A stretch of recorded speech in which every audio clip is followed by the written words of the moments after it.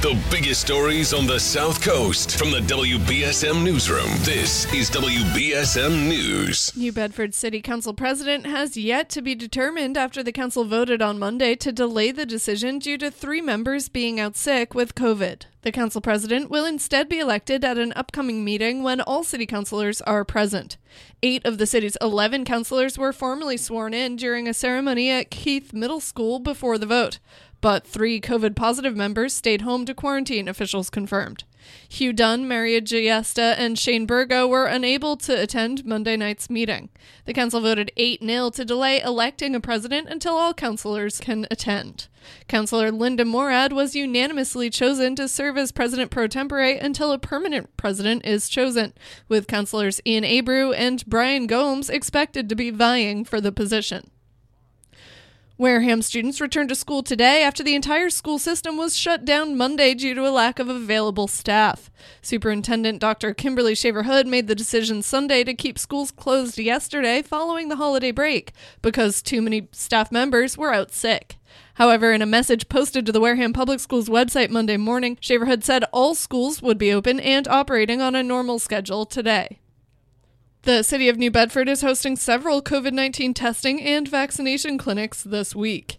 Appointment-based coronavirus testing at New Bedford Regional Airport, accessible through the airport's Downey Street entrance, takes place 4 days a week through March 31st. Testing will also be conducted at the former fire station on Brock Avenue and at the PACA building on Cogswell Street. Vaccinations will take place at the Andrew McCoy Recreation Center, the Brock Avenue Fire Station, and PACA. Testing and vaccinations are only available on certain times and days. For a full schedule, check out this story at WBSM.com or at VaxNB.com. Governor Charlie Baker stood by schools that decided to reopen as scheduled after the holiday break despite a slower than anticipated distribution of COVID-19 testing kits for teachers and staff and a call by the state's largest teachers union to delay the start of classes by a day. Baker said during a visit to a Salem school Monday that the vast majority of schools in Massachusetts opened as planned, which he said is a testament to the hard work of many people. Some districts, however, delayed the reopening of school by a day or two so teachers and staff can get tested. Nurses at a Massachusetts hospital have voted to ratify a new 4-year contract with the management that ends what their union calls the longest nurses' strike in state history. The deal was ratified during an all-day vote Monday. The tentative agreement between about 700 nurses at St. Vincent Hospital in Worcester and hospital owner Dallas-based Tenet Healthcare was announced on December 17th after an all-day bargaining session. The strike started on March 8th. The deal includes staffing improvements, pay and health insurance boosts, and gives striking nurses the right to return to their old jobs. The number of people who died on Massachusetts roads last year climbed to 390, according to the Massachusetts Highway Safety Division.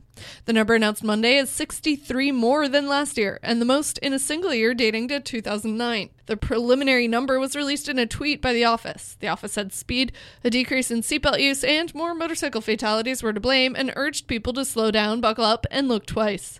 The 2021 death toll was up from 327 in 2020. The closest to last year's 390 road deaths was the 364 in 2012. In sports, the Bruins host the New Jersey Devils tonight. The Celtics visit the Spurs on Wednesday. And Sunday's Patriots-Dolphins battle with major playoff implications has been moved from 1 p.m. to 4:25 p.m. Now let's take a look at your local forecast from ABC 6. Much cooler outside this morning. Many of us waking up in the teens, and with the breeze, we feel even colder. We'll see sunshine today, but it stays chilly with highs only in the low 30s range. Overnight, we see clouds increasing. It won't be as cold, with temperatures staying in the 20s by tomorrow morning. Tomorrow will be a warmer day. Expect overcast conditions in the morning, with scattered rain showers moving through by the early afternoon. High temperatures will be in the low 50s. From the ABC 6 Weather Center, I'm meteorologist Chelsea Priest on New Bedford's News Talk Station, 1420 WBSM. At the moment, it's 17 degrees and sunny. I'm Kate Robinson for WBSM News. Stay up to date with New Bedford's News Talk Station, 1420 WBSM, and get breaking news alerts and podcasts with the WBSM app.